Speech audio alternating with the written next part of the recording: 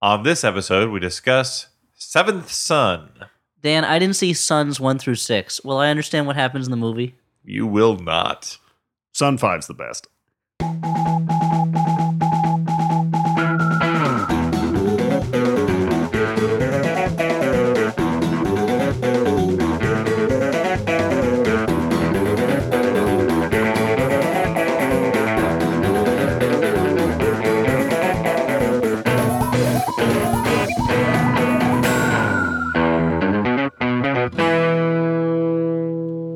Hey everyone, and welcome to the Flophouse. I'm Dan McCoy. And I'm Stuart Wellington. Trademark sound effect. I'm Elliott Kalin. We're all here together. It's been a little while. It's been like 2 weeks. I don't know. Same amount of time between the. You know why it feels like it's been a long time? Because you're drunk. Well, possibly, but we did those 2 live shows, and then we did an episode right afterwards, and I got used to having you pals around me all the time. Oh, yeah, that's nice. Yeah, even though, I'm kind of under the weather, like, I got too, this. Man. Yeah, we got. Yep. Hey, up top. Yeah. No, under, down below. But when you guys called me up today to say, hey, do I want to come out and podcast? I'm like, fuck it, man, let's do this. Well, what happens is I'm trying to build this kind of story around it. We put up the stew signal, which is a big silhouette of a can of beer with Angus scrim, pouring it. It's a pretty elaborate silhouette. Oh, and he's he's ripping his own ding dong off. It's all in silhouette. When we project that onto clouds, I'm amazed that it still reads. It had to be a very cloudy night. Yeah. Then we set out the beer and open it, and the smell carries stew over. Yeah, we set out the beer, and we put a box with a stick propping that box. And I floated along the smell waves like Monterey Jack. That's right. And then the cheese character. He's named after his object of his desires. The cheese character. He's a mouse. From Disney's Rescue Rangers. No, but it's crazy that he's called Monterey Jack since he just wants to eat cheese all the time. Like they don't call you Chicken Kalin. Maybe they should. Okay. No, every time someone calls me chicken, I have to fight them in a drag race. Yeah. Just like my grandfather and my great-grandfather. Eventually you'll learn. But only after some adventures in the past. Yeah, and the future. Anyway, Biff stole a sports almanac. Yeah. Do I care about that? Because I don't really care about sports. It was a Oscars predictions. We got to go back and stop him. So for this show, we watched. Wait, so what do we do on the show normally for the newbies?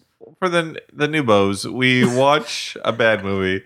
Sounds and we like talk a racial about slur, but it's not. That's our MO. Modus operandi. That's our monster opera. So for this That's episode, our Mamie Eisenhower. Mm-hmm. Our Mr. Octopus. Yep. Our malted ocelot. Mo Money starring Damon Wayans. No. Stacey Dash. No. So we watched a movie tonight called Stretch It Out. We got to fill the time. Seventh Son. Seven Sons. It starred Jeff Bridges and some guy. Some guy and a generic guy. And a guy. Andrew Guy. Julianne Moore. Plays a morphing, bedreadlocked dragon lady. Dragon Queen Witch. And Kit Harington. And, is in it. Ex Machina herself. Robo Girl. Yeah, Robo Girl's in it too. What's her name? Alicia Vikander. Yep. And Olivia Williams is in it. Yeah, that's and right. In the role of guy who's in science fiction and fantasy movies, Jimon Hansu. Yeah, he's good. Now, here's something I'm going to say about this movie before we get into the plot. When I saw that it starred Jeff Bridges and some dude, I assumed Jeff Bridges would be in like the first 15 minutes. Yeah, die. Like a cash grab. Yeah, and like an outcast. He's be a whole Nicolas Cage outcast situation. Yeah, like he'd be in the beginning and then get kidnapped or something, and then show up maybe 10, 15 minutes before the ending. No, you get Jeff Bridges all through this film. Yeah, this is, if anything, a Jeff Bridges vehicle. Jeff Except Bridges for like the love star. Scenes. And those should have been for Jeff Bridges. I agree with you, but except for those, you got him like mugging about the whole movie, man. Yes, with his Volstagg, the voluminous beard, and his just general thick, weird accent that you can't quite understand. This is a post-apocalyptic True Grit Jeff Bridges, where he seems to think that acting means just a real incomprehensible voice. Do you think it's him, or do you think that's the directors now are like, no, do that True Grit thing? Yeah. Maybe. I mean, he's like, I was planning on talking like this the whole time. I was going to enunciate all my lines ultra clearly. The witches are a powerful force. A proper cup of coffee from a proper copper coffee pot. I am a drunken witch finder. Let us go burn the witches. You're getting into Queen Amidala territory. I will not watch my people suffer. You're getting into like Liam This is Neeson how character. democracy dies. Liam Neeson? Yeah. Sounds like a sign that was just repeating. That was a bit on Jordan Jesse Go where Jordan was always talking about how when Liam Neeson played an American, he would over-enunciate. Oh, well, that's like, you. I have a very particular set of skills. When you watch old Monty Python episodes, whenever they do an American voice, they do that too. Like to an Englishman or whatever, is Liam Neeson's what, Irish, I guess? Mm-hmm. To people from the UK, Americans are people who over-enunciate the R's at the end of words. So when you in Monty Python, they'd be like, well, over here, I'm going to show you the thing because I'm from America. So it's like, is that what we sound like? Oh, horrible. It's weird that they put an R in a word that doesn't even have it. I mean, some people do. That's the... Yeah. Looks more like snow than snow. You know, tell me, what do you think about my idea? Maybe it stinks. You know, these are real lines from Monty Python sketches. So, Seventh Son. Smash cut. Smash cut to the movie we watched. It's set in a legendary logo. Moving on. This is the pre-purchasing of Legendary Pictures by a Chinese media conglomerate. Okay. So this is a totally Western civilization film. Yeah. Although I would say that it had a pretty nice variety of ethnicities represented in this movie. You got dragons, you got non-dragons. I mean, all the non-white people were villains. Not necessarily. What about that? What about Tusk? What about the Mammoth Man? What about?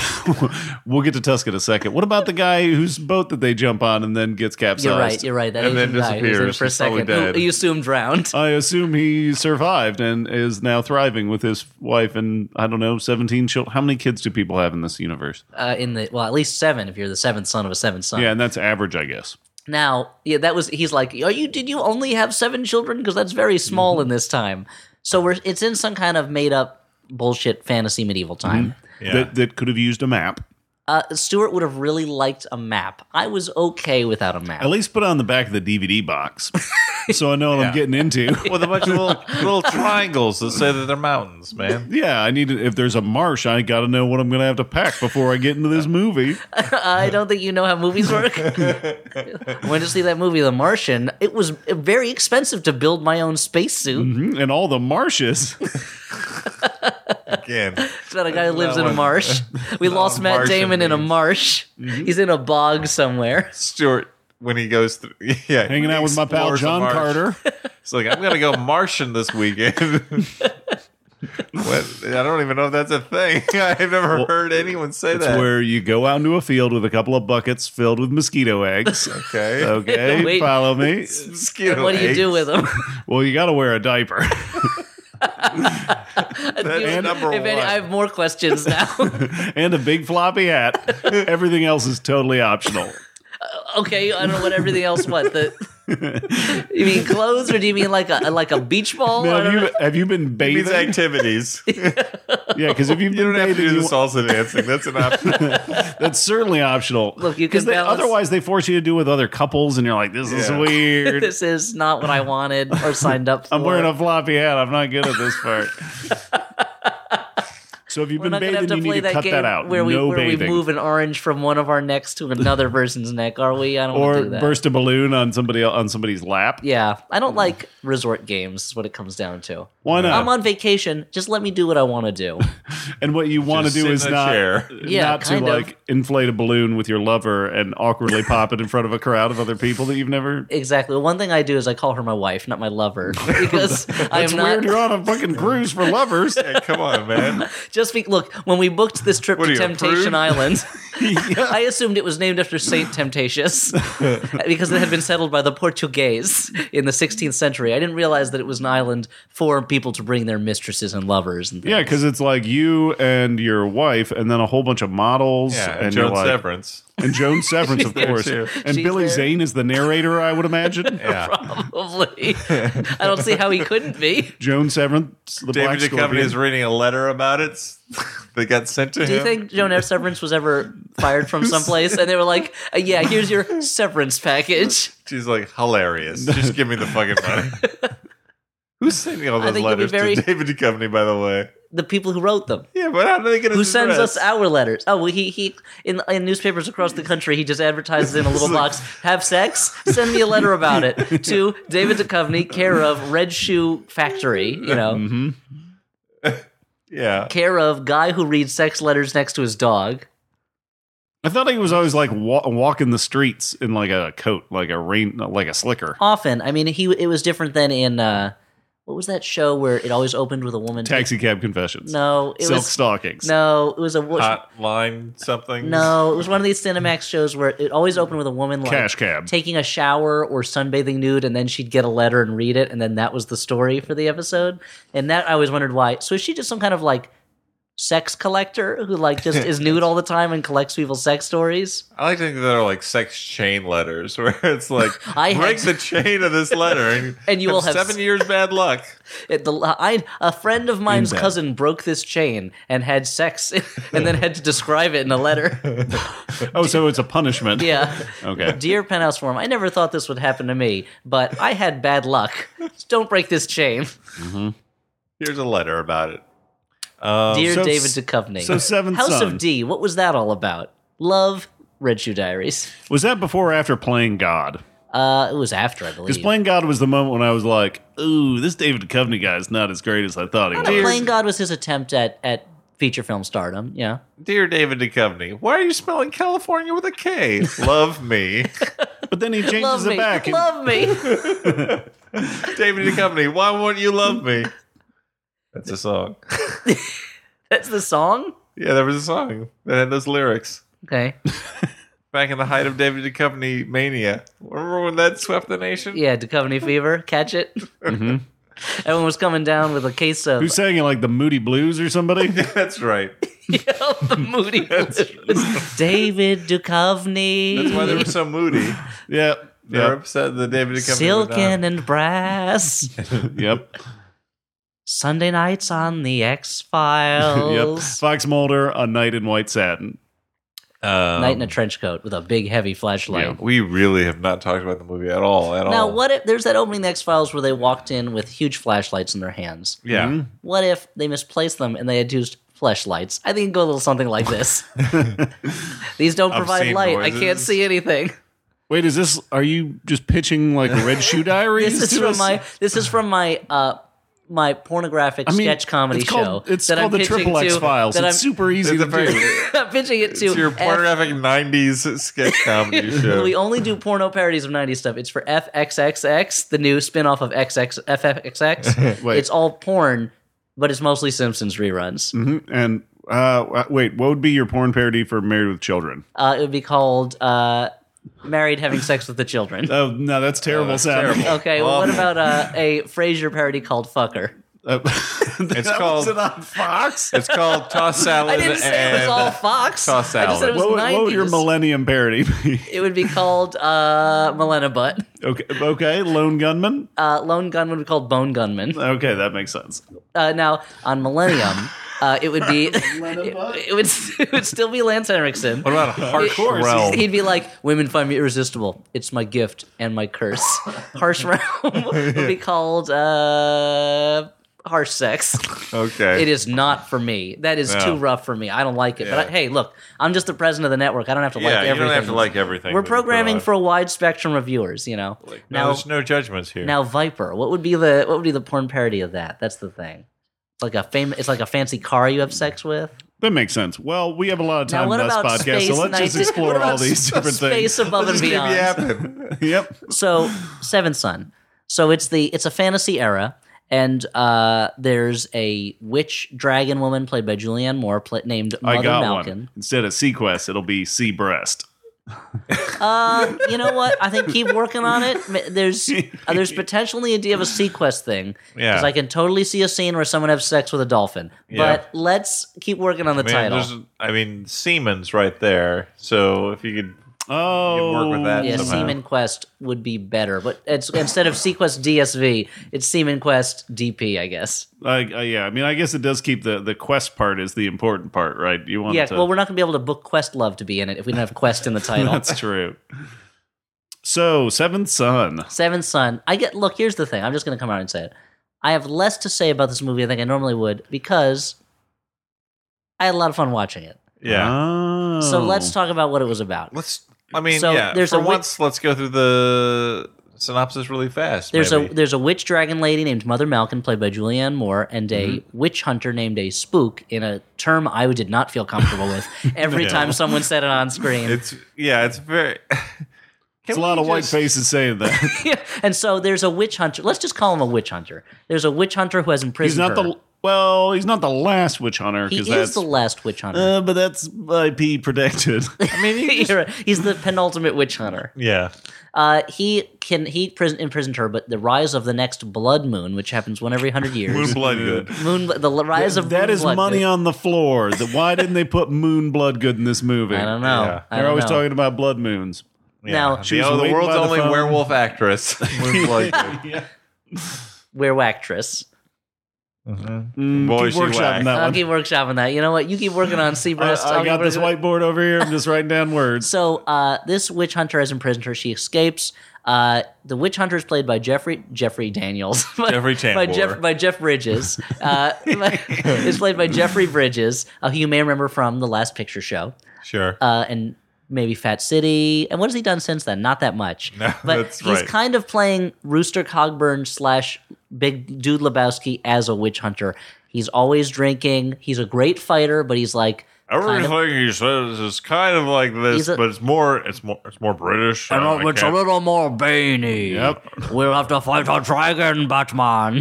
Mr. Wayne, the Blood Moon. So he's hard to understand at times, but he's got so much charisma. Yeah. And he is, aside from his accent being thick, he is putting a lot of energy into this. Like He seems to have a lot of fun. Yeah, he is not walking through this role. Remember how? Come on, like if you were a guy, and you are a guy. Okay, Sure. Okay. You got me. I'm with you on this one. Okay, Hold on.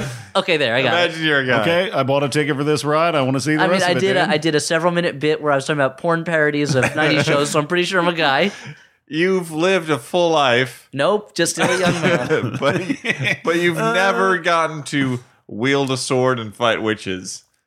Once you get that chance, you were going to put your whole heart and soul into that. Who knew it? But like if you're going to be like a dragon fighter, you're going to be like, fuck yeah, I'm just going to put on a crazy voice and I'm going to put my whole heart into this thing. There's a scene in it where Jeff Bridges is with his apprentice and they've just beaten up a witch. He's really a warlock who can turn into a mean demon bear. Copyright Marvel Comics, I guess, the demon bear. And he's like, we have to light him on fire and burn him alive to kill him. And the guy's like, I can't do it.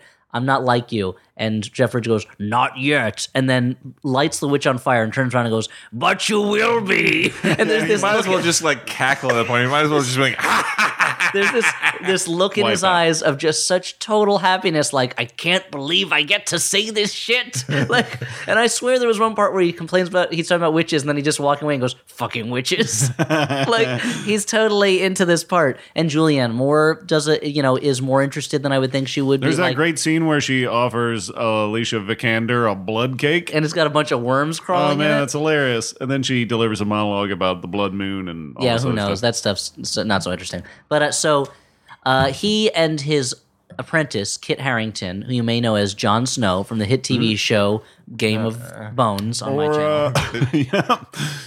What was he in that Pompeii movie we watched? It was called Pompeii. He was Pompeii. It's called Pompeii Iron. It was called Pompey, and it was about John Wayne's sidekick from The Man Who Shot Liberty Valance, played by Woody Strode, right?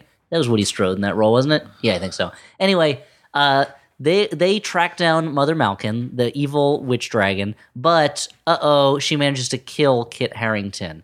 thus depriving Kit Harington, girl detective, is dead. depriving Jeff Bridges of his apprentice. And so he goes to find a seventh son of a seventh son.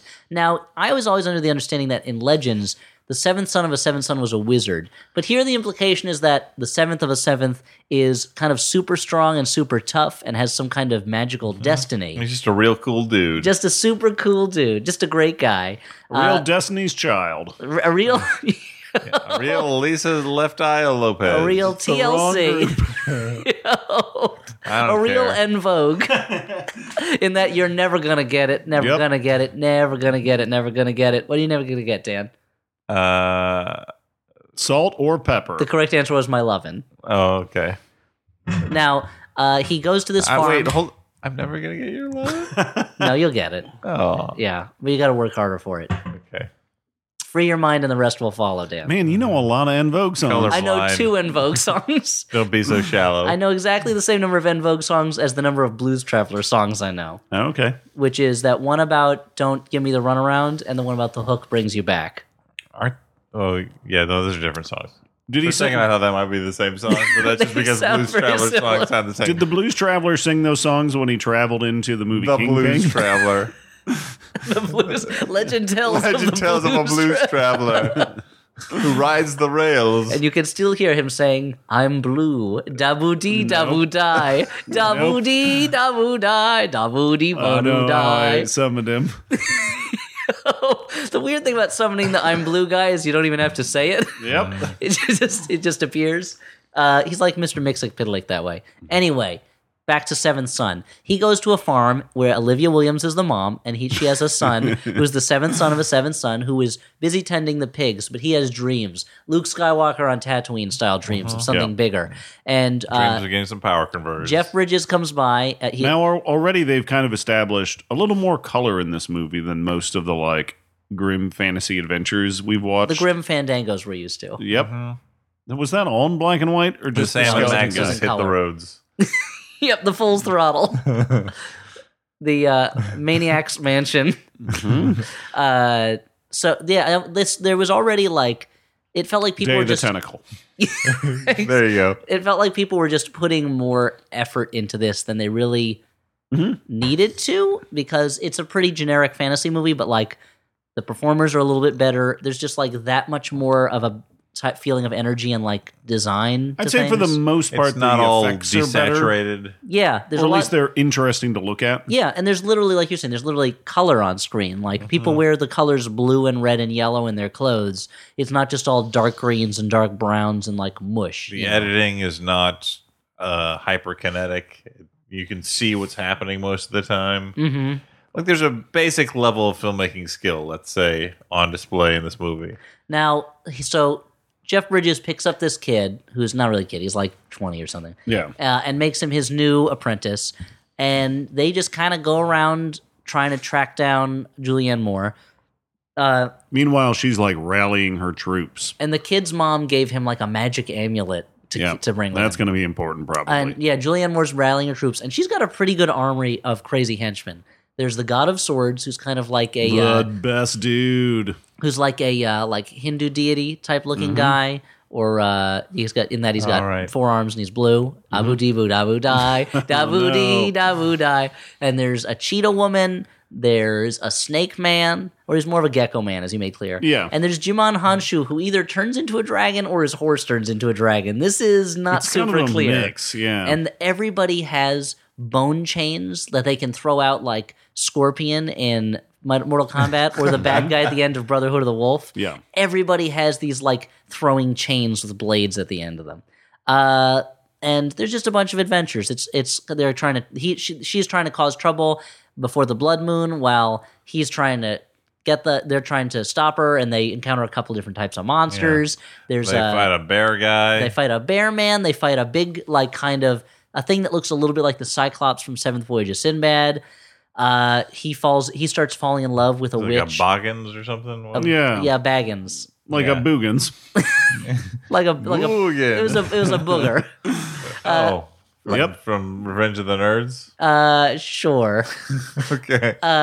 And That would be great. the apprentice. Honestly, if they were fighting Booger from Revenge of the Nerds, this would be a 5-star movie. Oh, it would be amazing. Yeah. Because he elevates everything that he's in. He really does. No, they have. Meanwhile, the Julianne Moore's sister has a daughter who's a witch. She's played by Ex Machina, and she starts falling in love with the hero because, as she tells him after it happens, or is she just trying to trick him so that he'll free her and she'll leave him down in that like fancy mansion to like starve to death? I'm assuming, and then she'll go off and live amongst humans. Maniac Mansion. So anyway, and we're forgetting the best character in the whole movie, a little guy, and by that I mean a big guy, named Tusk. Now, Tusk he's as loyal as he is ugly. he's best described as a leftover latex mask from some other movie that's been applied to a tall actor so that he looks a little bit like if Robert Davi had just like weird giant vampire tusks. Yeah, or if like Tom Waits after morphing into Ron Perlman just kept on morphing. just kept morphing, huh? Yeah. Dan, what's your joke analogy for what he looks like? He's like a goblin mixed with the toothpaste tube. That doesn't really help me. That makes sense. But there's a couple times when Jeff Bridges is like, "Oh, he's as loyal as he is ugly," and it gets to a point where it feels like he's looks shaming him. Yep. Notoriously, notorious Hollywood hunk Jeff Bridges. It feels like for a long time. Tusk, he's got that amazing beard. He's a very handsome man. He's just older now. Tusk, like go see any movie he made from the 70s through like the year Crazy 2000. Art. Yeah, no, he's I'm crazy handsome. for him. What are you talking? No, he's a very handsome man. It does feel like maybe like Tusk like stole a lady from him at some point. And now he just feels like he just needs to rub in, like, at any point. He's like, no, but you're ugly. But you're ugly, stupid. I know you're my most loyal friend, but you're ugly. Now, and Tusk is like, well, I may be ugly, but, you know, sometimes a girl likes a strong, silent type. Yeah, not always talking in an incomprehensible accent. And a good eater, I'm assuming. Sexy ugly. You know what I got like this quiet confidence. Yeah, and we've indicated that he can at least pee a large volume of water onto a fire. Right, which is what women love. You know what they say women are like, that's what they talk about in the locker room. Women are like, that don't impress me much. Can you put out a fire with your... That don't impress me much. Hey. Leonardo's wife, should I? Well, why don't you put out a fire with your impressive urine stream, huh? So you Brad Pitt, that don't impress me much. No, that's not the song we're singing. So there's a lot of adventures. We can go through all of them in detail, but we're not going to. They fight some dragons. They fight a big monster. They fight another monster. Eventually, Jeff Bridges takes his apprentice to his like secret steampunk hideout cave where he has swords and things. And here's the thing I liked about the movie. Aside from the throwing chains, which the bad guys use, so I'll just say they're magic, the hero does not have a bunch of like steampunk inventions.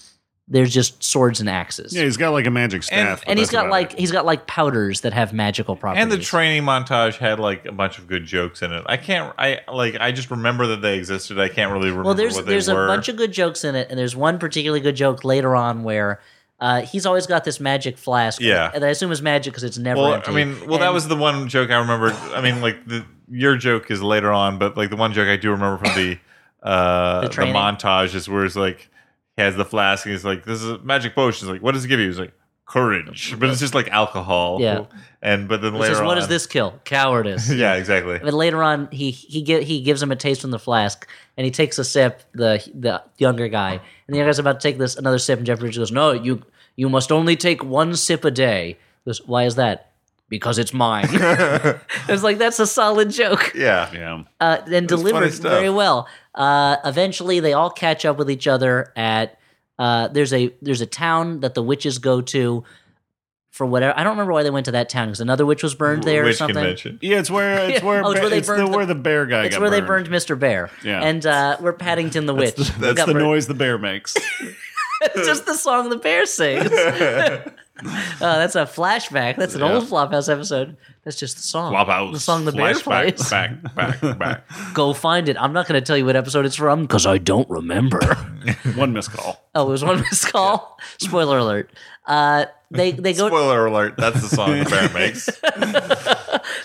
So the witches all are mad, and they're like, "We're going to make an example of these jerks." So they go in force and like blow stuff up, and they all transform and use all their powers. And this is actually a kind of fun little scene because there's a fair amount of motion to the sequence. It's not like the fucking Avengers montage at the end of the first Avengers movie, but it's still pretty good. There's like a dragon monster bursting through walls. Most of the action sequences in this movie I enjoyed. The last one at the end is a little sloppy. It does fall under the problem that a lot of movies have, where it's like, these are the toughest, roughest bad guys in the world. Oh, wow, we're running out of time. Let's just kill these guys quick, okay? 2 hits and you're done. God of Swords, you're going to get lit on fire pretty quick. Snake Man, you died already a long time ago. I guess you'll get stabbed in the gut and you're dead now. And most of the time, they're like, the bad guy just like totally underestimates the other person, and then they get stabbed and they die. Yeah. It's not like they're like fighting. They're just like standing there for a second, then they're dead. And there's no brilliant stratagem that the hero, it's not like, I discovered the one weakness and now I'll exploit it. Being set on fire. They don't like that. It turns out these witches' weaknesses is everything that would kill a person. So fire, stabbing, I assume a gunshot wound, maybe just a heart attack. My only weakness is my own mortality. Like, it's a step away from one of the bad guys just clutching his chest and dropping dead of a heart attack. Or like, if the God of Swords was swinging his swords at you and then had a brain aneurysm and died. Like, that's... Sometimes happens. It's not quite as sloppy as that, but it's a little bit. But anyway, Olivia Williams, it turns out, the amulet she gave to her son is a special secret blood rock stone thing that gives Mother Malkin extra superpower badness. She wants that thing. Yeah, and so Olivia Williams... She's got to have it, in the words of the movie. She's got to have it. Yeah, that's what they were talking about. She's got to have that MacGuffin. It was weird when I was watching She's Gotta Have It, and I was like, this is a really good just kind of look at a couple people's lives. Well, now they're fighting over a magic amulet. It's weird. I thought what she had to have was love and sex, but I guess it was that magic amulet. Yeah. And if she finds that amulet, will it become She's All That? Oh. I was just an amulet to you? Yep. A stupid amulet? Freddie Prinze Jr. Truly a prince among men. Yep. Take that, Wing Commander. Take that, guy who wanted to play Spider-Man but didn't get the part. Take that, Mr. Sarah Michelle Gellar. Are they married? They at least were. I don't know whether it's still happening. Right into, are they married? Care of Dan McCoy. Yeah. 123 Flop Street. Freddie Prinze Jr., write in and tell me whether you're still married to Sarah Michelle Gellar.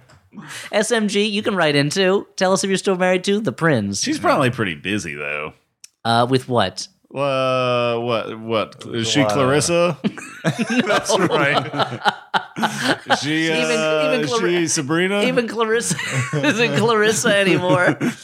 Or Sabrina. In the movie Sabrina. I'm surprised that Clarissa isn't Clarissa anymore, because she had to explain it all. Like, she had to explain all of it. And, like, she can't be done by now. No, she explained it all. Like, that would take infinity amount of time. Merely a drop of water in an ocean of knowledge. Yeah.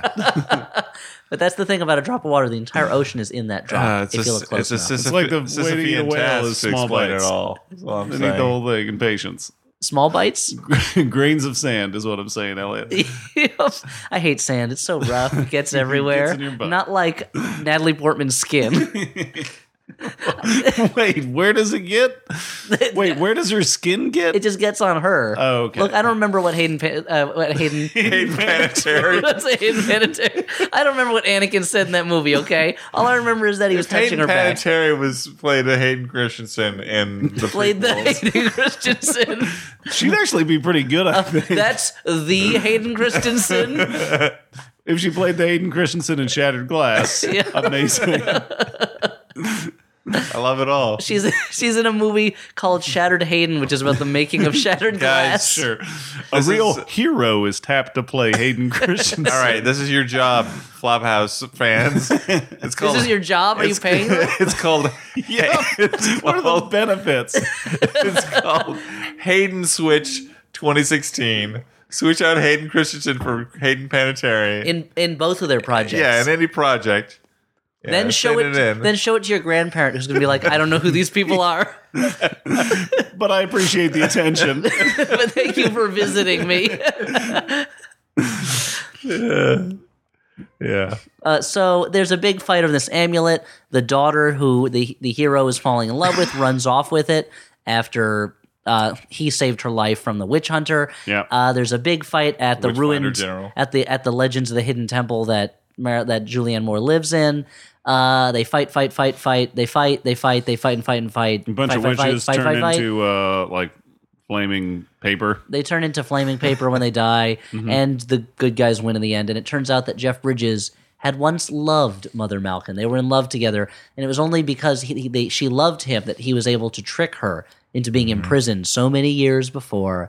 And he's about to stab her, but then she fights him, and then the apprentice just kind of throws a knife right into her gut and then burns her up. That's a call. Goodbye, Michelle Malkin. That's why he was training him to throw knives so well, so that he would show up at the end and throw that knife. It is the only training he gets. He gets magic powder education and knife throwing, and that's about it.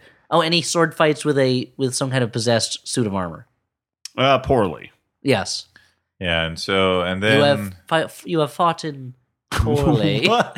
You fought in? Yeah, I was supposed to say you'd chosen poorly, but I made it Foughton instead. Like Charles Foughton, the actor and director of Night of the Frontier. He made that one movie. Yeah. Man, he should have made more movies.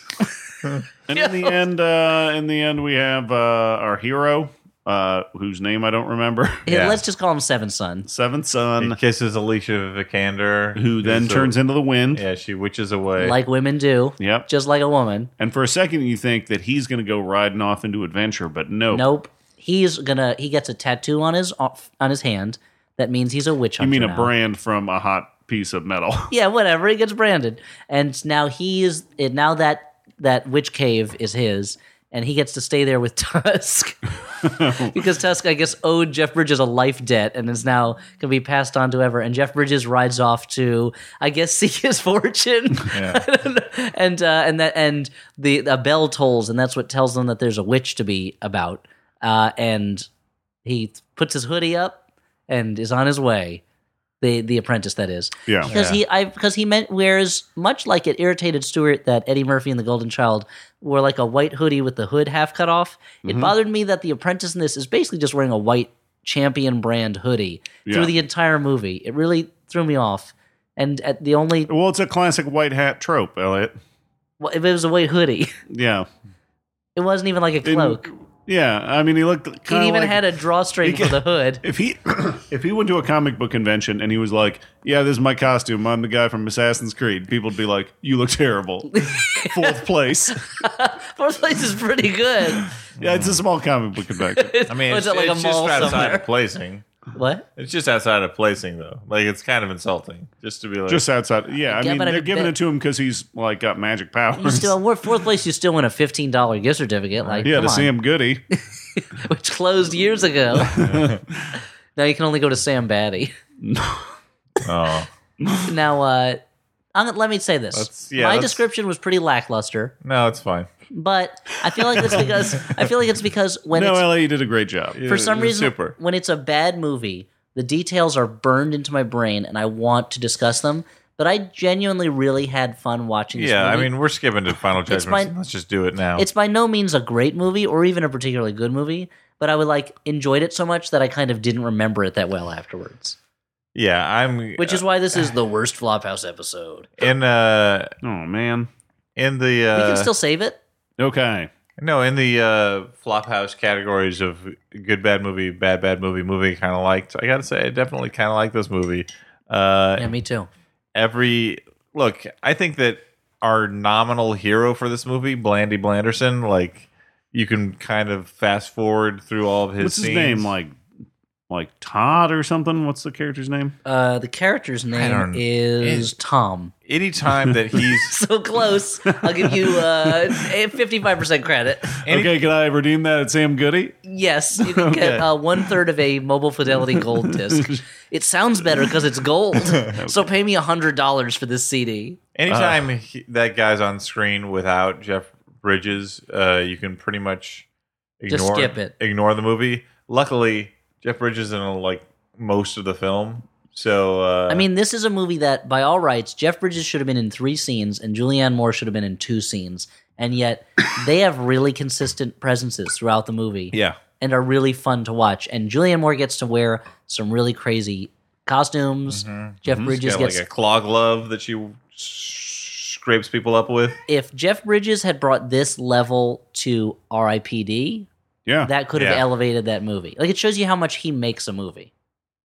Yeah, it really but he has the same kind of mumbly performance, but he's just so much more fun. And I don't know if it's because the supporting cast seems a little better than R.I.P.D. Like Alicia Vikander seems pretty good. Mm-hmm. I felt like with R.I.P.D. they were really convinced that was like an amazing premise. Yeah. And they were like, people are going to love this premise. People love Men in Black, and that's way crazier than What if instead of aliens it was ghosts? Like, this is, I feel like they know the premise is not that original. Yeah. It's just a guy trying to hunt down a big bad magic monster. Yep. And so, I don't know, it felt like they put a little bit more effort into just like, what would be a fun thing for them to do here? Or like, if here's a monster that has bad eyesight, let's have it like just barging through things and slamming into mountains and stuff like that. Yeah, and the effects for that one were pretty cool. I wish they did less with the like Julianne Moore tail attack that she used on everybody. Yeah, I got kind of bored of that, which was a little crappy. And all the morphing effects were, I guess, all right, but there was one character who turns into a white dragon, and that effect never looked very good. Yeah, and I feel like with that sort of shit, like, less is more, dude. Just do, like, it's probably cheaper to do less of it. There's a part at the end where Jimon Hanchu's character is a dragon. He's fighting Jeff Bridges. Jeff Bridges goes, "You fight me as a dragon? Have you no honor?" And Jimon Hanchu turns into a person again. And it's almost like he's like, "We're running out of money for the effects budget. Yeah. Just be a man for the rest of this." We got a black dragon and a white dragon circling each other like a really cool yin yang up there. We can't afford a third dragon. It was that yin yang and what else? I don't know what. We only have money for a double dragon for this final fight for the NES.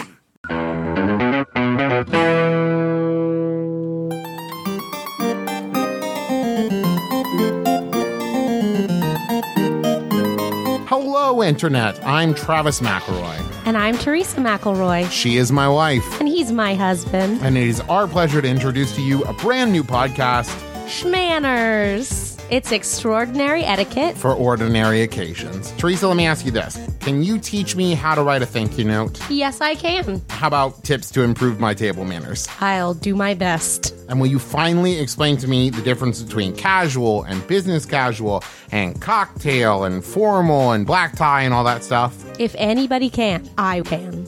But, like, it's going to be funny, right? Of course, I'm going to give historical origins and how those manners fit into our everyday lives. How could it not be funny? But also sometimes we'll talk about, like, burps and farts, right? Yeah, when not to. But we'll still talk about it.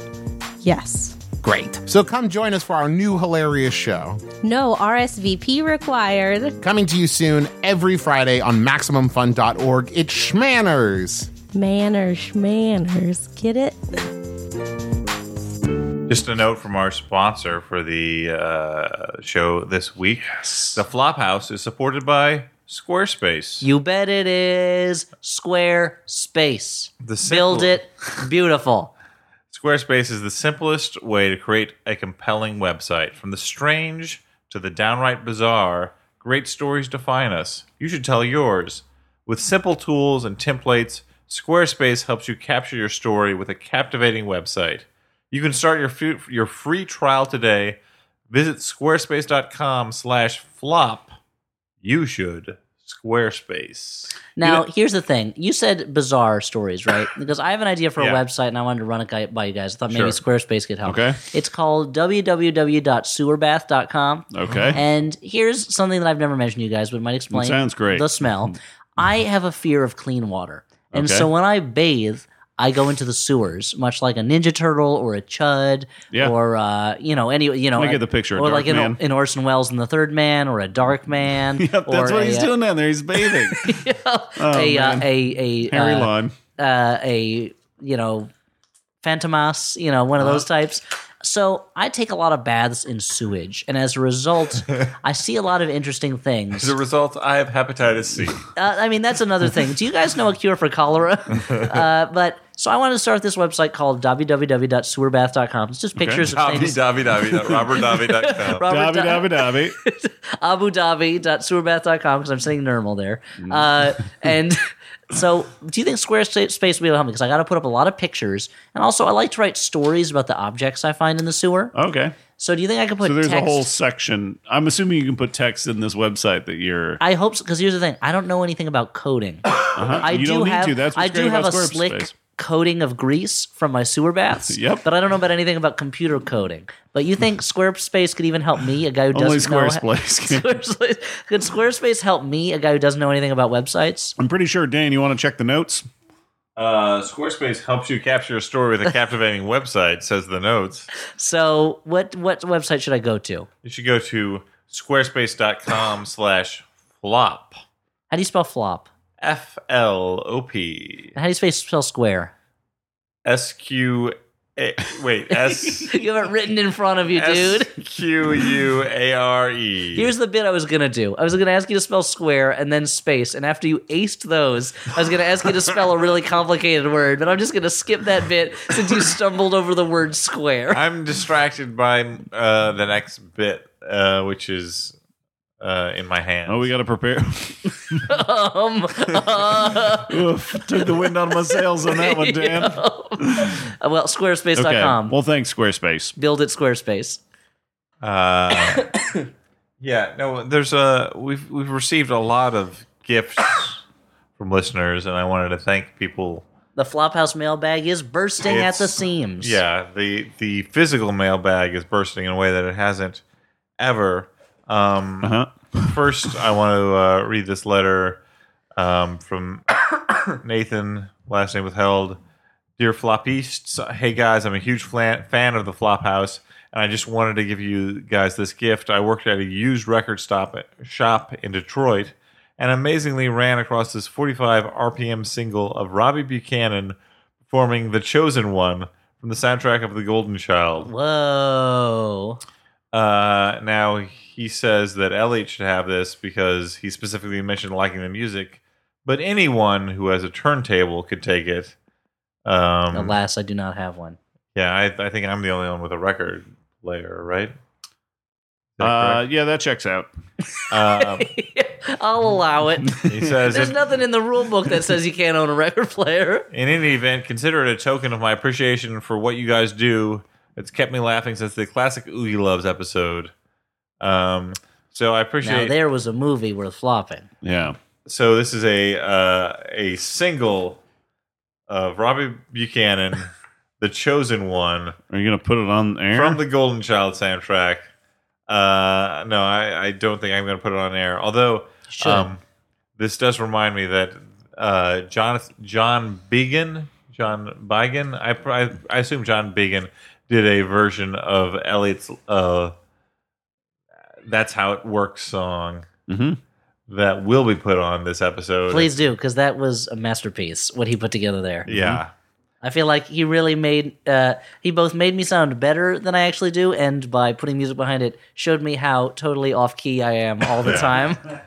So stay tuned after the episode to listen to the single version of That's How It Works.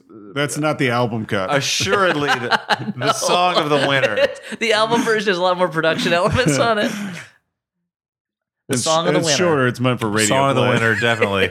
But thank you to Nathan for The Chosen One from the soundtrack to The Golden Child. But moving on. That's great. Also, in the physical mailbox this week. What?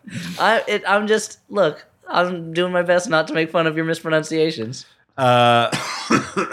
Michelle, last name withheld, sent out these zines that she made. Whoa, we love zines. Peaches Beat, the magazine for pervisoids and pervisettes. It's a tiger beat for fans of the Flophouse. Oh, wow. With a lot of great photos of us sent to ourselves. Just what teens like. Quotes, quizzes. Here's at least one picture that compares your beard to Riker's beard, Dan. It is a very Rikerish beard. So thank you, Michelle, for that. Thank you very much. Oh, this is lovely. You guys vamp for a second while I go vamping it up. Blah, blah. I want to suck your blood. Yep. But I barely know you. Let's talk. Oh, yeah, let's... Batman. In our little town of Anatemka. I live in Gotham. I'm a billionaire, I suppose. Fascinating. Fascinating. I'm a vampire. Sure. How's your relationship with your parents? Mine is not great. Weird, too. Do you mean my real parents or my vampire father who turned me into a creature of the night? My relationship to both is not good. So, yeah, I mean, biological. I don't quite understand. Right. They're both biology related. And you, what do you do in your spare time? Do you have hobbies? It's kind of like parkour. Interesting. But it's gadget based. I do a lot of jumping off of buildings and landing in a 3-point style with my legs and one arm down on the ground. Do you, it's weird. I distinctly remember making my ad an M4W ad, and yet you responded. You're getting closer to a Werner song. You know, my film, Fitzcarraldo, I'm a vampire, by the way, Werner Herzog. There's something I should tell you about myself. I'm not actually a vampire. You really don't need a vamp anymore. We're moving on. Oh, thank goodness. Okay, back to the Flophouse housework. So from it's hard to read his signature, but I'm gonna say from D. Gary. That's what I'm gonna go with. We'll have to get our Flophouse handwriting expert in here. Yeah, which is Dan, unfortunately. Oh no! He donated a little to the Flophouse, and also he sent us DVDs of The Stuff. Oh, that's a fun movie. Cool. Gymkata. That's an amazing movie. And some Ziggy Valentines. Oh, wow. But Ziggy doesn't know love. He's lonely. So we'll split. We'll have to crack that box open and find out the contents. We'll argue over who gets what after the show. Yeah, because we're going to be fighting over those Ziggy Valentines. Yeah. But lastly, because I have to go back to second grade tomorrow. Just kidding. Thanks for sending them. They're great. Oh, sorry. Dan, what are you breaking? That was some radio effects where Dan dropped Dan is literally sitting next to a pile of things. Yeah. Yeah, sorry. Lastly, great thanks to Ashley Shannon, who sent in a bunch of... No, not going to withhold that last name, huh? Yeah, sorry. She sent in a bunch of... No, she's just in the witness protection program, but that's okay. A bunch of late Cagemas gifts. And she said, it would be great if you could open them on air. And I said, hey, why not? So I have no idea what these things if they're are. Really offensive? It's possible. Yep. But we can't edit this out. No, we're going out live right now. Live. This is like undateable. These are giant packages, honestly. These are large packages. I had to take a cab home from work. Well, Stop bragging about your package size. Flophouse hosts are known for their large packages. So I'm going to... Wow, that is a lot of stuff. Distribute these out here, and we can... Are they to anyone in particular? I guess we'll open them. There's no indication of who gets what, so we can just open these.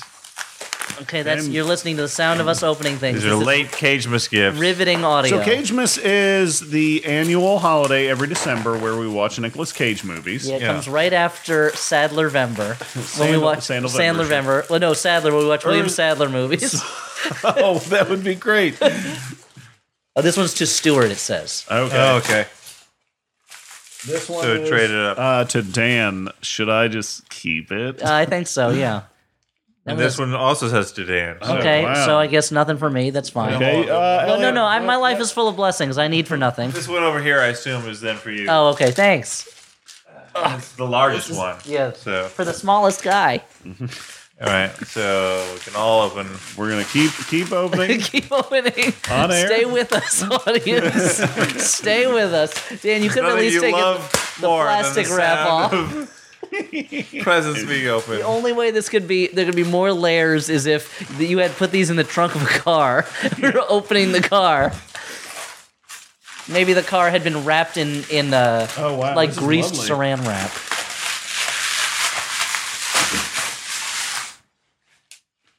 Yeah, this is to Elliott. Mine is totally unwrapped, so I'll describe it. I am looking at a lovely... Totally Unwrapped sounds like the name of a reality show about a wrapping paper company. That is run by hip-hop artists. So I'm... on Bravo. So this is a lovely... It looks like a print of a map of Tolkien's Middle-earth that has been lovingly framed. And some nice greens and golds. That's perfect for the elven theme in my living room. Yeah, you do call your living room Livendale. Mm-hmm. Yep, where we only speak Quenya and Sindarin, depending on the time of year. Whoa! This is also framed over here. It's huge, and it looks like one of the posters for The Taking of Pelham 1, 2, 3, my favorite movie of all time, the original version. Not the remake. Not the remake. Okay. And also in a lovely frame. And I got I've got this smaller frame, which is this looks to have been taken from, I think, maybe an Instagram I did or something, where I turned a plastic knife into a shark. All right. And I'm showing it to Elliott right now. That's adorable. You really don't have a lot to do at work, huh? Well, and but sort of the larger gift here is I hope it's a framed picture of me and Elliott. No, it's a framed cover of the Flash Gordon. That's great. Nice. It's very is it the Doc Shaner cover, or is it the? It's definitely the Doc Shaner cover. Awesome. The superior cover. Wow. Whoa. I don't want to. Whoa, burn some bridges, why don't you? Just light Jeff Bridges on fire, like almost happens in Seventh Son. Look, I'm not saying something against the artist who did the other cover. The other cover was a little too cutesy for me, is all. Oh, okay. This is a delight. Sure. Thank you very much. Yeah, thank you very much. We don't deserve any of this stuff. No, it's wonderful. Quite a haul. Though we're not going to open it on air, I'd also like to thank Lewis Michael Powell, who sent along a grab bag of stuff, a collection of DVDs, Buffy the Vampire Slayer collectible card games, a baseball mitt that I'm assuming is for David, last name withheld, Elliott's brother, et cetera, et cetera. For when he gets back to the majors. Yeah. So thank you very much for that, Lewis. I'm sure you'll see pictures of all this stuff on the internet soon. That's a lot of gift stuff. This was a lot of stuff. Thank you very much. Thank you, everybody. Just so you know, we don't do it for the gifts. We do it for the laughs. But cha-ching. Don't tell that to Squarespace. and Squarespace. We do it to Squarespace. Surprisingly enough, though, do you have more things we can unwrap on air? No. Surprisingly enough, that was not our official letter section. What? I'm glad I didn't sing a song. This is our official letter section. And also, what that taught me is that if you have special instructions for your thing, just tell Dan to do it that way, because he'll do it. Mm-hmm. If you're like, now for this gift... I want you to read this letter backwards. When you open this, take off all your clothes at your place of work. All right, I have to do it, I guess. Mm-hmm. Law of letters. Letter law has spoken. Mm-hmm. I want to say, so this is the first letter, and it's a bit of a serious letter. I mean, it's actually quite a serious letter, so I'm just warning people now. But it goes like this. Dear Floppers, unfortunately, I write in dire circumstances. My older adopted brother recently decided to end his life. He was a 28-year-old history secondary high school teacher, and my last experience with him was listening to United Passions together and him moaning about his beloved Liverpool. As he made me a fan of the show, and toward the end it was one of the few things that made me happy. He was always too scared to write it himself, but I hope that the Flophouse listeners give their love to Thomas's late family, the Bradleys, and use this as another reason to speak about mental health. So obviously that is very, very sad news about Thomas, and we appreciate that we were at least some solace to this man, as he was clearly going through a lot of pain in his life.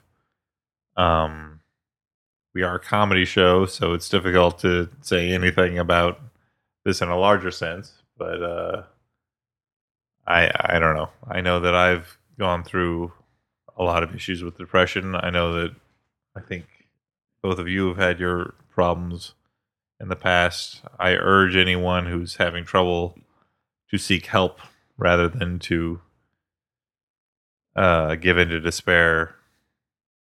And that's about all I can say about it.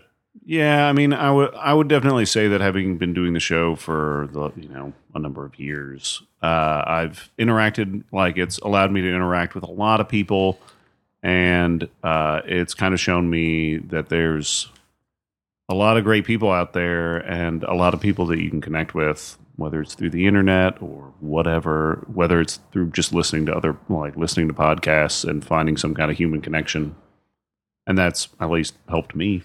Excuse me. The you can never know what's going on inside of another person's head, and so I'm always wary to pretend that I've reached places that other people might have reached or not. I don't, it's hard for me to know how my experiences would compare to somebody else's, but I was writing something recently that was on a similar theme to this, about kind of seeing where my life could have gone or might have gone if the wrong things had happened, and how the only solution to that for me was other people, was just like opening myself to other people. And that's a tough thing for everyone to do, and it wasn't an easy thing for me to do. And so I don't want to be like, this is all you have to do, just this thing.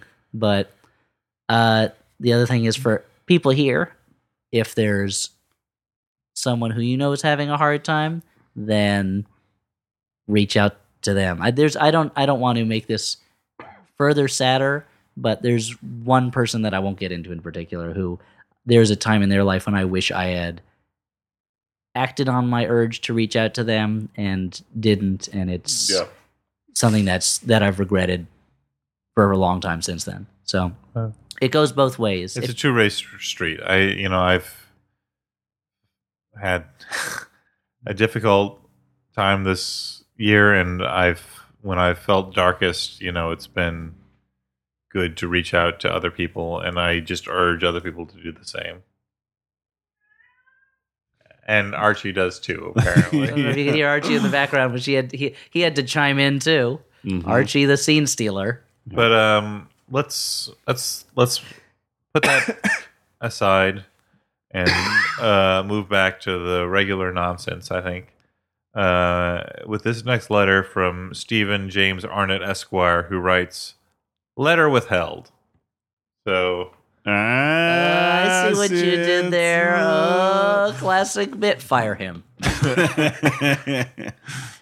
And make a fool of us, huh, Stephen? I was all prepared to make jokes and interrupt people. I thought Dan was going to stumble and bumble over the words, and I could make fun of him, but no, there were none.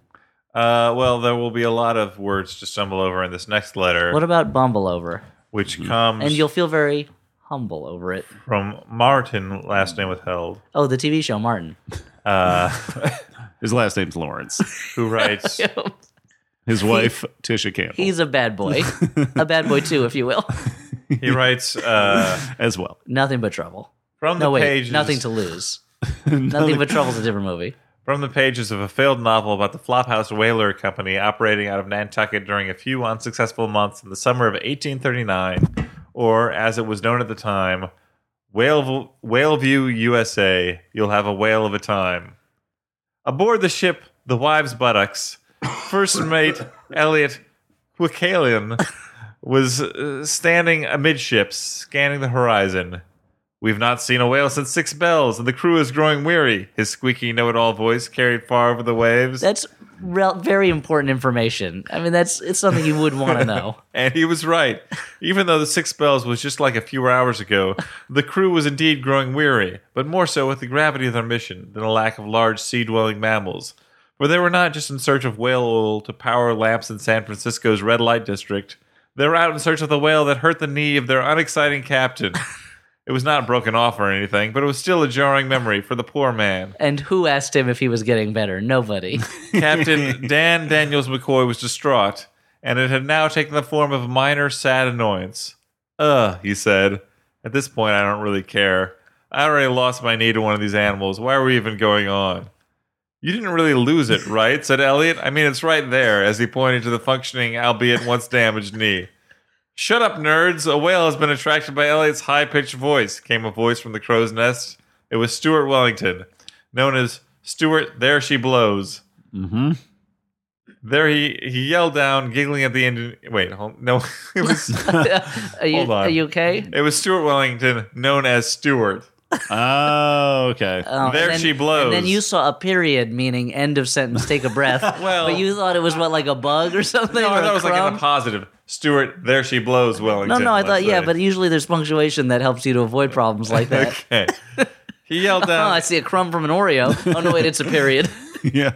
There she blows, he yelled down, giggling. Shouldn't be eating Oreos all over my story. I mean, I don't know why there'd be just a... I haven't eaten an Oreo in 20 days. Perfectly circular black dot here. But I assume it's a mistake, and I'll continue on with the thought. There she blows, he yelled down, giggling at the innuendo. Dan would have lit up had he been able to feel anything at that point. Huh, he said with a shrug. Well, I guess we've come this far. Launch the boats, guys. The long boats were hoisted down into the water, and a ragtag crew of interesting but blurry characters set out. The majestic giant didn't have any of it, though, and slammed on, threshed at the boats encroaching upon it, sensing its own mortality. Fuck off, said Stuart, after taking a sip of his beer in his relaxed position at the stern of the fastest boat. His oarsmen being the fiercest. When they saw it was a sperm whale, they had another fit of giggles, and someone yelled, "Blow me," for no reason.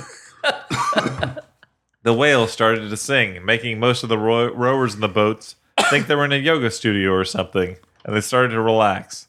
Fuck off, said Stuart again, and took one of their oars and rowing at double speed without even spilling a single drop of his brewski. Dan tried to throw his harpoon, but missed doing... Take your time. I know you're excited by the action. Those aren't Oreo crumbs. You know, that's telling you, hey... Give your tongue a break. Think about it this way. Every time you see like a little dot of ink after a bunch of words, that is the writer telling you, time for your tongue's cigarette break. Take a couple seconds. Dan tried to throw his harpoon, but missed due to being too boring. And his completely healed knee injury still hurting him. Elliott tried, but his constitution was not enough to pierce the layers of fat which guard the skin of any sea mammal. That whale, or indeed this entire ocean, must be made up of some kind of non-Euclidean geometry, said Elliott. Finally, Stuart lugged his flask of whaler's grog into the whale's blowhole, effectively blocking it and inebriating the whale at the same time. We did it, he shouted happily. "Row-row!" called the call of their sea cat, a type of cat-like fish. It was known as the flophouse catfish. I love that there is a thing called a catfish, but he's introduced a sea cat. At that point, their pointless captain was too distracted to care about anything anymore, though, and took a nap instead of revenge. The rest of their crew was too busy getting drunk and saying words that sounded like other words. The drunk whalefish drifted off into the sunset. Whalefish? And the drunker whalers drifted back into the legends they came from. And that's how the first whale got drunk, and laughs were had by all. And now you know the rest of the story, says Martin, last name withheld. Now, I don't understand why Rudyard Kipling cut that from the Just So stories. Yeah. Seems like it fits perfectly. What a lovely adventure we had. That was. Everyone took their licks on that one. Mm-hmm. You know what? None of us came out unscathed. But I think the one who was the most scathed was Dan. So Dan. Yeah, did you not because I was both reading the story and I took scathing from you guys. Yeah, did you not screen that letter? That's right. Okay. You're like, this is a long one. This will eat up a bunch of minutes. That guy want to make a wish contest, and the wish was to write a letter into the Flophouse. I mean, just to write a letter is a wish that he doesn't need an organization to help him with. He's not that bright. Wow. Well, thanks everybody for writing in. Thanks for the gifts. Thanks for the gifts. This is that was a roller coaster ride of a gift and letter segment. Of emotions, yeah. Yeah. But now, what's the next part, Dan? it's time for our When does this final purgatory segment end, Dan? Yep. of the episode, and that is where we recommend movies that we actually liked. Will I dream when this is over, Elliot? Only of Jeff Bridges. Oh, lovely. But he's going to be kissing you. Oh, okay. So I don't want to burn those bridges. No, don't burn them. Beau Bridges. Beau Bridges is there too, but he just likes to watch his own movies, starting with The Landlord. So what do we do now, Dan? I told you already. We recommend movies that we like. But I like Seventh Son. Recommend movies that we like. So after you've already watched Seventh Son and you want to watch something else, I'm going to recommend you fire up your movie player and you check out a hot new little action joint, a little piece titled Close Range. Now, Close Range is a micro-budget little action movie directed by Isaac Florentine, starring one Scott Adkins. Not Scott Adsit, like Elliot was about to say. You got me. No, I'm talking about the star of Ninja 2, Shadow of a Tear. We work together so much, it's like we finish each other's hamburgers. Did you finish my hamburger? I did. Why did you leave it out? You told me a Gremlins took it. Gremlins? Yeah. He told me a Gremlins, the film, took it. Yep. A gypsy cursed a Gremlins DVD box to spring to life and steal hamburgers. They prefer not to be called gypsies. Okay, I'm sorry. That movie, Steal Hamburgers, is so sad. Yeah. You know, we're all steal hamburgers. Everybody wants some. Hamburger scene from, I don't know. Is that what a robot would eat? A steel hamburger? Yeah. That's right. So, Close Range stars Scott Adkins. Scott adds it. Scott adds it. And it is basically a Western that has been adapted to the modern day with a drug cartel that has kidnapped a girl. That girl gets saved by a drifter who turns out to be that girl's uncle. And then they come after her and the uncle because he has a flash drive on the keys that he used to release her from her bonds. Now, Scott Adkins, basically this is a super cheapo, low budget movie, but all the money is on the action scenes. The action choreography is super great. They go way out of their way to introduce these cartel bad guys, including giving about a dozen guys like a title card. So you're like, oh, wow, that guy's named Lobo. That guy's named Javier. Like all these cool dudes. And in my head, I'm like, I don't know why they're taking all this time. Scott Adkins is just going to destroy them all. And he totally does. He annihilates all of them. The two best scenes I'm briefly going to touch on. One is the moment when Scott Adkins, Drifter, gets cornered by a corrupt cop. And then they, in turn, both get cornered by some cartel guys. And the cops are like, are those some friends of yours? And Scott Adkins, with no comedic timing, says, I ain't got no fucking friends, which is great. And then at the end of the movie, he does, while fighting a guy, kill a guy by stabbing him in the taint. What?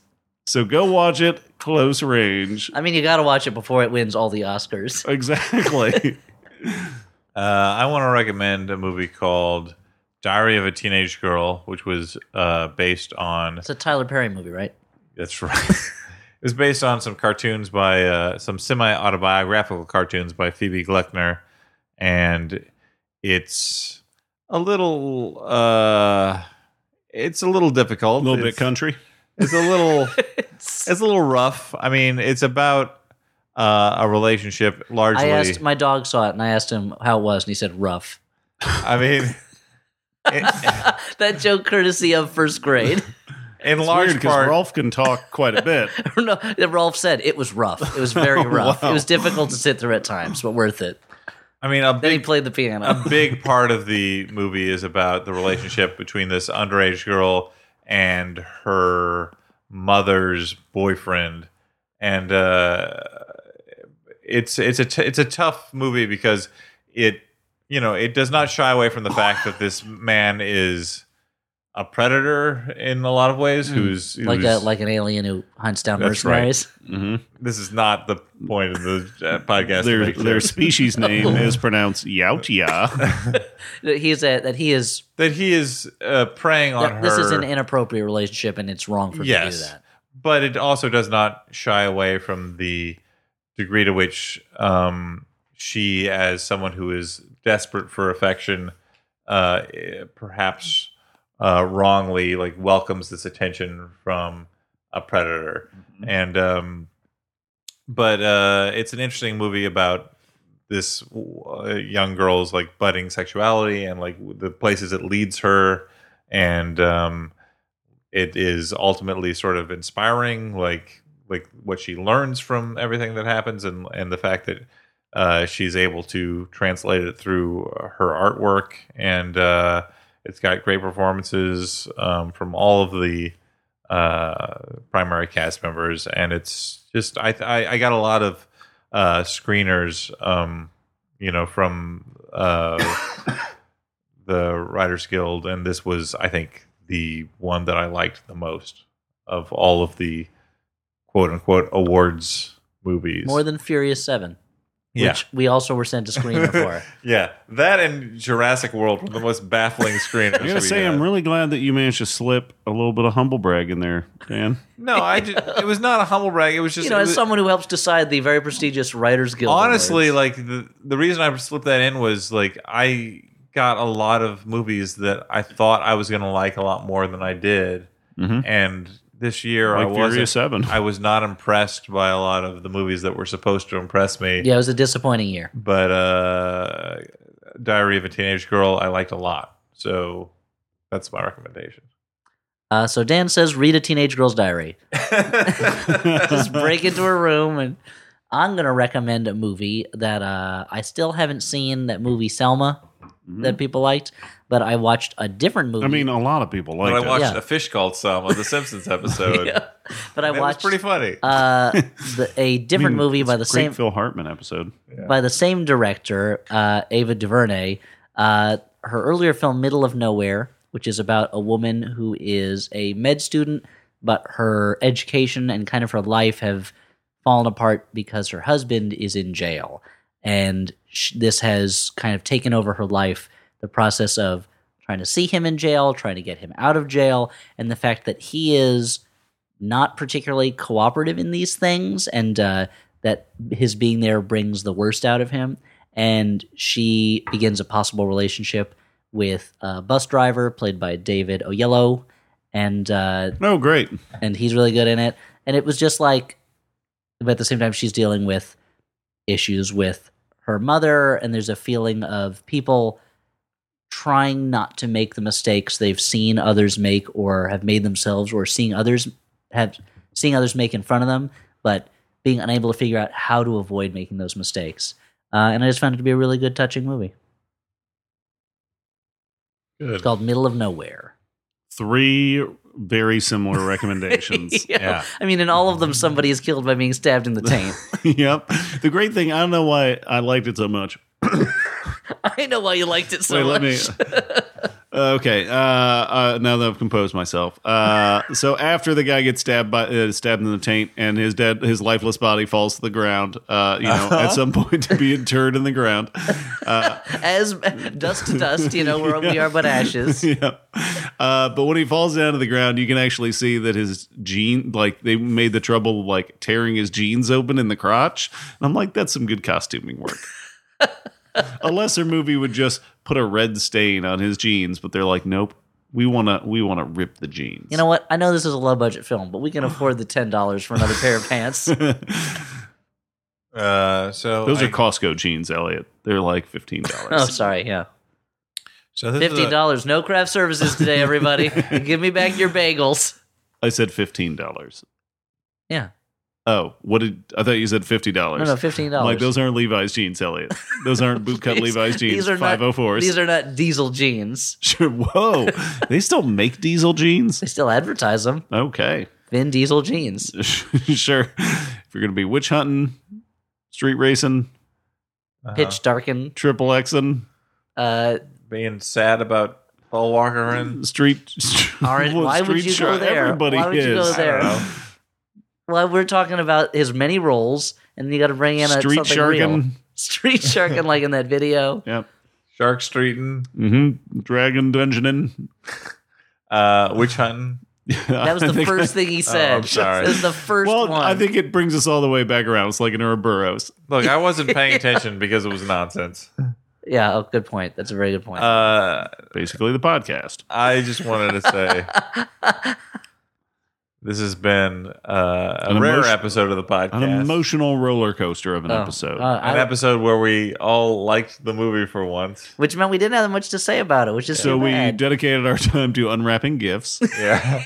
I hope you enjoyed this gift receiving podcast. Unboxing Here on the Box House. You can only, just picture in your head Elliott tearing into that paper with childlike glee. Well, a cat continues to try to jump on me, and I bat it away with my fists. And your only defense is throwing that paper on the ground so the cat can make a weird nest out of it. which it did. Yeah. And that was adorable. Raised its babies. Yeah. So what do we do now in the podcast, Now we Dan? sign off. So now we tell, what do we answer letters? No, we did that already. Before we sign off real quick, I'd just like to promote a little thing. Called love. It's the fifth element. It's a crazy little thing. I'm addicted to You it. can't buy me that. You might as well face it. Do not buy it from me. I refuse. There's a book of it, but nobody knows who wrote it. Mm-hmm. You can eat, you can pray, and you can do this thing. These are like for it? This is like Jeopardy questions for the love category. A ninth potion. Potions 1 through 8, do not drink them. They will turn you into a total hide. Now, what do you want to promote? Oh, I just want to promote, in addition to doing this lovely podcast, I also do another lovely podcast. That's what this is all about? I haven't done this before. Right. So I've been doing a little podcast called Till Deaf Do Us Party. I'm not going to explain how to spell that. No, it's spelled in the stupidest You way better you can know imagine. how to explain how to spell it, because It took me so long. it. I stared at the fucking title for so long before I understood the pun behind it. Yeah. It's a Def Leppard podcast, so Till Deaf Do Us Party. So it's spelled TILL space DEF space DO space US. Not United States, but just US. Yeah, just the word periods. us. Space PPARDY. Yeah. Till Deaf Do Us Party. The dumbest way you could possibly spell anything. If you put into iTunes podcast search TILL space DEF, it's the first thing that pops up. Go fucking figure. So it's an educational podcast about the band Def Leppard. We Alexander it's primarily education. Yep. It's for the kids. Alexander Smith and I have been going through the Def Leppard discography and have been exploring all of the kind of strange themes that are present in all the music of Def Leppard. Check it out. All right. That ends the housework section of this podcast. And I'd like to promote. Oh, housework back on. Just, love. Going out and, be loving somebody. Oh, sure. Just feel love, express love within reason and within boundaries. Love responsibly. Okay. All right. Well, thank you for that. Now we can do our favorite part of the podcast, which is signing Letters. Sure. Summary of movie. Now, tonight we watched Seventh Son. This is the story of Seven for Sons. the Flop You're doing House. better this time. Yeah. I have been Dan McCoy. I've been Stuart Wellington. At this point, I don't even know if I'm Elliott Kalin anymore. Good night, everyone. Podcast-o-matic. Just pop the podcast in the podcast-o-matic.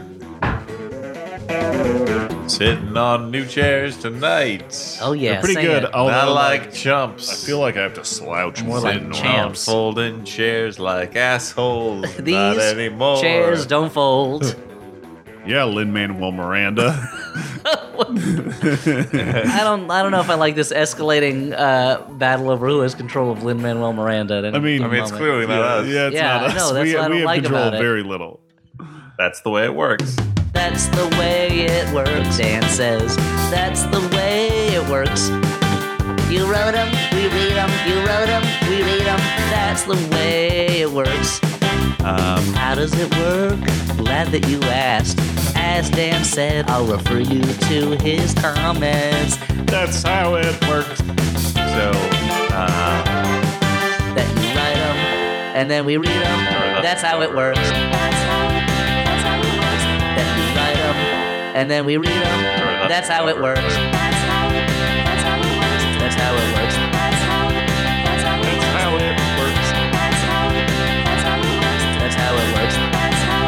That's how it works.